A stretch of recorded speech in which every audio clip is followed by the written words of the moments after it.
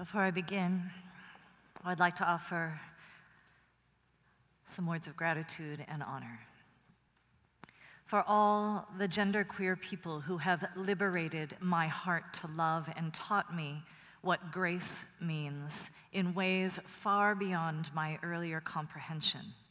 I give thanks. For all those brave people who have chosen to live in this world precisely as who they are, regardless of other people's names for them or at them, for the love and the strength of love that you have revealed incarnate in this world, because in you and through you I have come to know Christ anew. I thank you.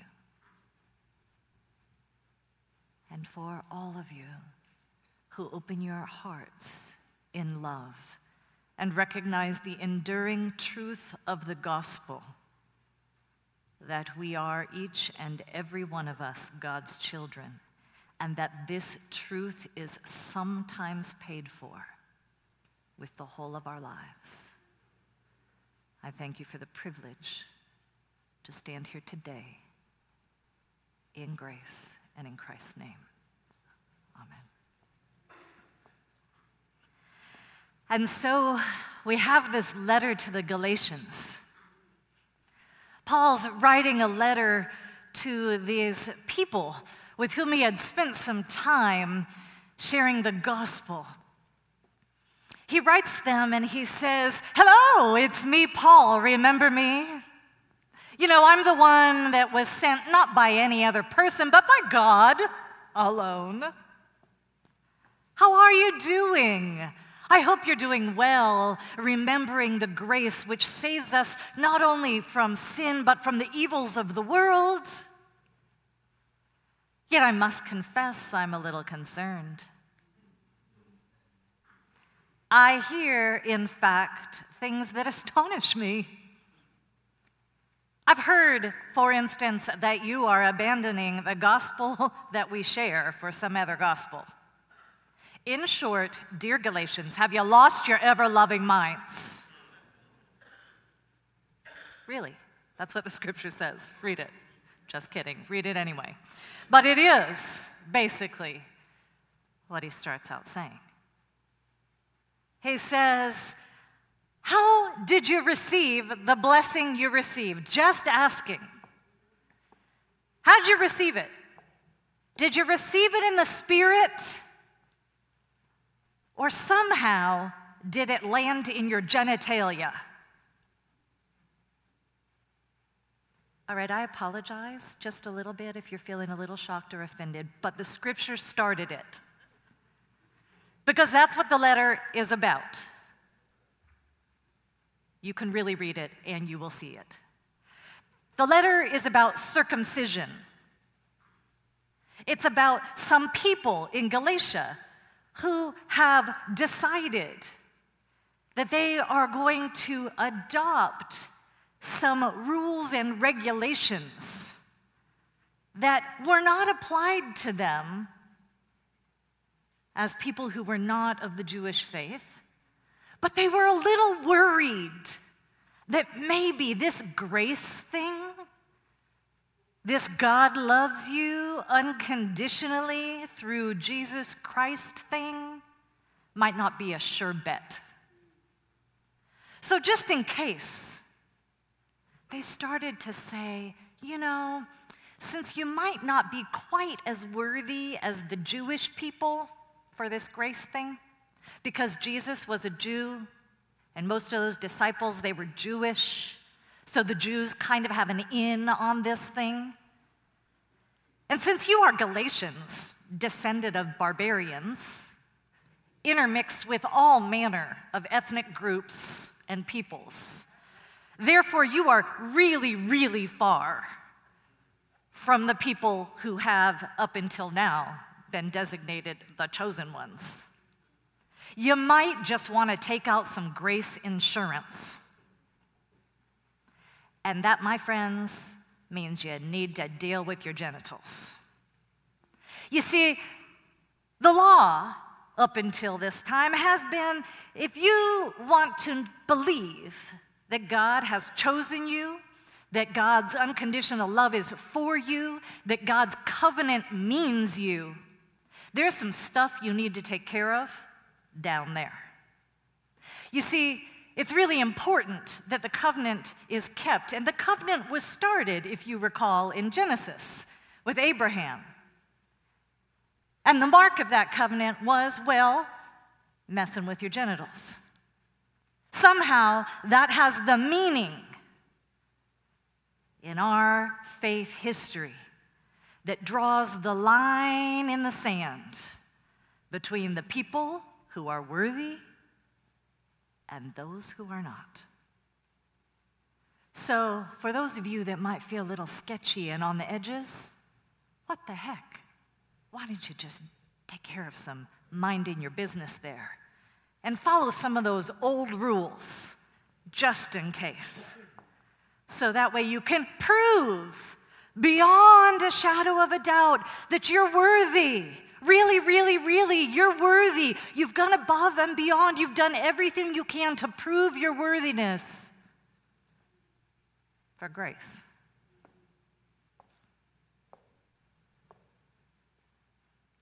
To which Paul is saying, I repeat, have you lost your ever-loving mind?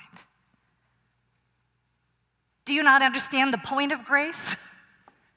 Did you not understand the gospel and how it frees us? Precisely because grace is given freely and without condition through Christ.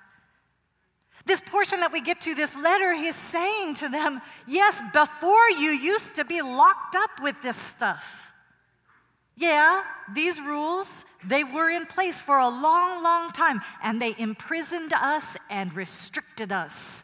And we lived that way because we did not know the truth of God's grace. But now we do. What the heck are you doing, throwing that away? You see, the issue in Paul's time was the worthiness to be called a child of God somehow rested in your body and what other people saw or decided or understood about it. Wait, oh yeah, that's not just Paul's time. Oh yes, that could actually be our time. Let me share with you an excerpt from The Last Time I Wore a Dress. It's a book by Daphne Shkalinsky. In this book, she writes about his account of being imprisoned at age 15 in a sanitarium asylum that he could not leave because she would not participate appropriately in her assigned gender behaviors. Yes, she was locked up for 3 years. Is this unusual? Not at all. Did this take place in all of our lifetimes? Yes, except for these two handsome people right here. Daphne writes about the morning check when a friend comes in to apply the required makeup. I really like my eyeliner, I said. Ever lied to save yourself? I love looking pretty. Ever been so false your own skin is your enemy? The staff was under orders to scrutinize my femininity, the way I walked, the way I sat with my ankle on my knee, the clothes I wore, the way I kept my hair. Trivial matters, one might say, but trivial matters in which the soul reveals itself. No, really, try changing these things. You, try it. Wear an outfit that is utterly foreign. You, wear a narrow skirt for a day when what you prefer is a loose shift of a dress. You put on some torn-up black jeans when you are a pinstriped wool trousers kind of person. See how far you can contradict your own nature. Feel how your soul rebels. Legislating our bodies and the gender that is assigned to them has a very long history. And using this legislation to determine who is and who is not worthy of God's beloved grace is ancient. And Paul's letter to the Galatians is relevant today as it challenges us to understand that these imposed regulatory measures which mark us worthy and unworthy on the basis of our flesh are prisons that God's grace is calling us to escape. Can we hear it?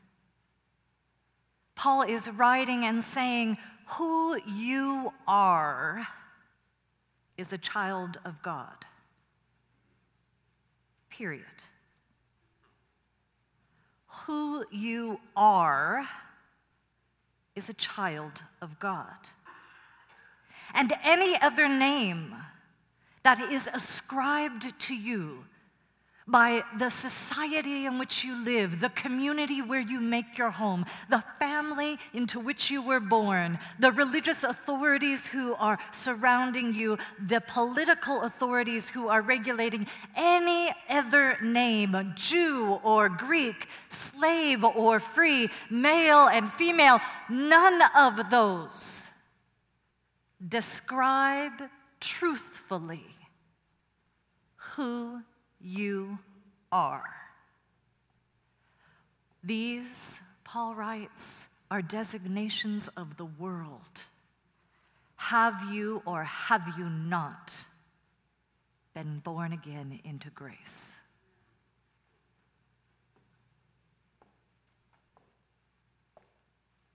Paul himself struggled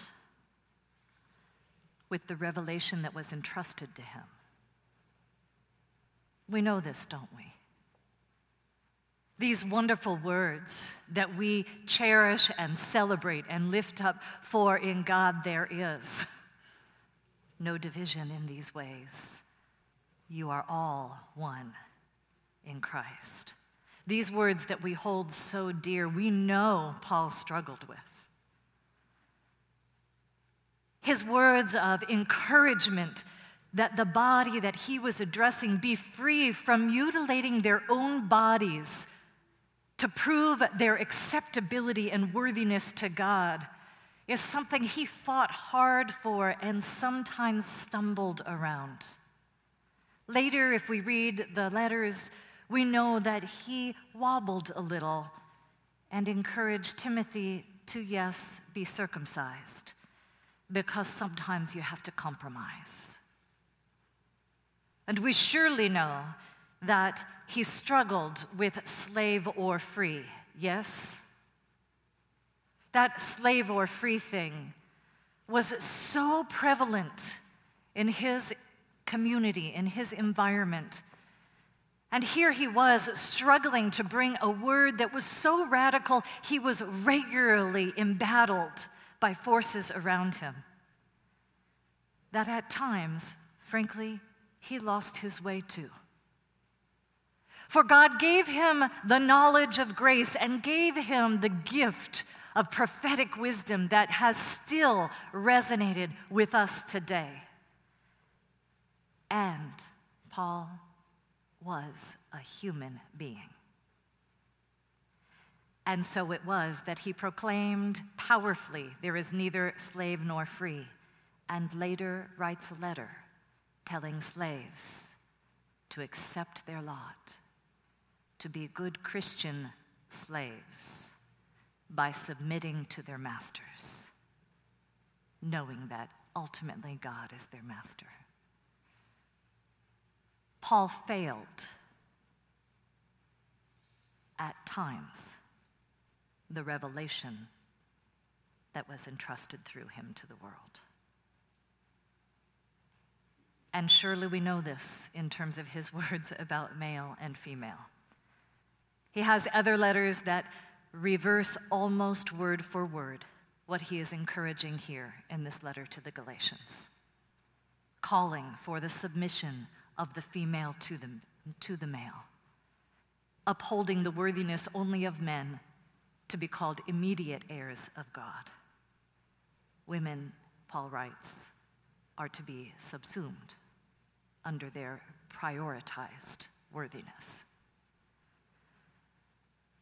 It is hard, people of God, for us to not only receive the grace of God, but to live it. It can be a complicated thing in our world to live the truths that we've been given to know. Minnie Bruce Pratt is there with her beloved Les Feinberg as he is speaking at the March on Washington, an incredible pioneer for our peoples and for our rights, her true love for so very long, and yet asked to acknowledge who her true love is. She cannot use the words of this world easily. Even with her friend, the gay man next to her at this march, she is stumbling, trying to articulate the truth that Paul lifted out. She was trying to say, who my beloved is cannot be named by gay or straight, by he or she, by man or woman. Who my beloved is so much more than these things can convey to you. It may sound complicated, but I will have to speak it this way. Yes, she is my husband. But the beauty in this moment is the grace that she knows and the grace that they live speaks very clearly to him. And he hears the language of the grace she speaks. And he, in turn, responds. He says, yes, he is perfect, and she is who I would want to be with. And yes, you should hold on to him. And yes, she is so lovely. Imperfect words speaking a perfect, gracious truth. That the love that has been gifted to Minnie Bruce and to Les is a love available to all of us to be shared in the complicated language which speaks an essential and enduringly simple reality. You,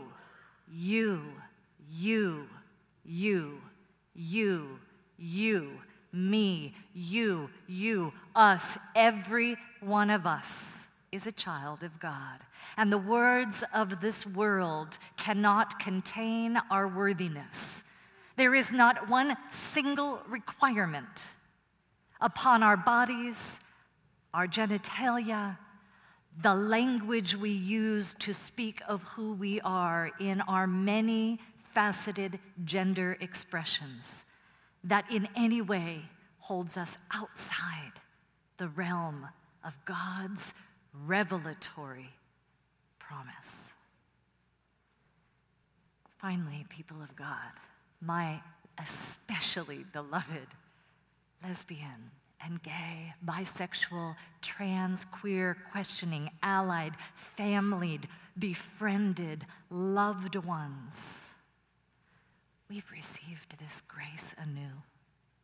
We, this people, our peoples, have been blessed with this gracious understanding, and we are to proclaim it to the world. As Minnie Bruce Pratt says, we were speaking something that was more than simply about gay rights. We speak something much greater than can be described with the words gay rights. We speak the complicated, beautiful embrace of all, which is the living grace of God for all God's children. Hallelujah. We found our ever-loving minds. Amen.